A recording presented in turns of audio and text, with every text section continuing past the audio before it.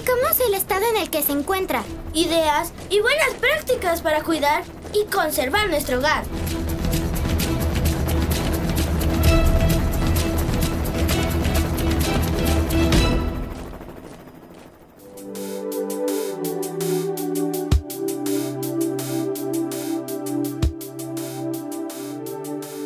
Miau, miau, miau, troperas y troperos. Yo soy el gato ninja reportando desde el espacio.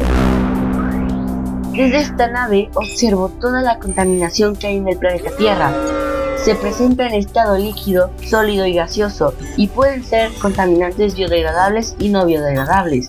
Los contaminantes biodegradables son aquellos que pueden ser descompuestos por los organismos biológicos, como las plantas, animales, microorganismos y hongos. Son la madera, la lana, el papel, las cáscaras de huevo y cáscaras de fruta. Los contaminantes no biodegradables son aquellos que no se descomponen de forma natural, sino que requieren un tratamiento especial, como por ejemplo el plástico, las latas, el vidrio y los metales. La diferencia entre los desechos biodegradables y no biodegradables es el tiempo que tardan en desintegrarse. Esta diferencia puede llegar a ser incluso de años.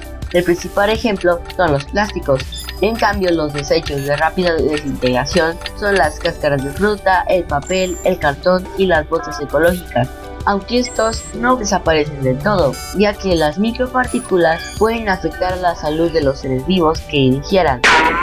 Aún los materiales biodegradables presentan un inconveniente al ser desechados, pues cada tipo de material necesita unas ciertas condiciones para degradarse.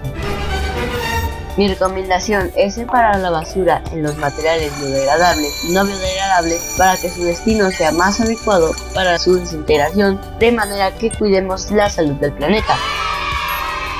Bueno, tropa, ya tengo que irme porque iré a visitar más planetas. Yo soy el gato ninja, cambio y fuera.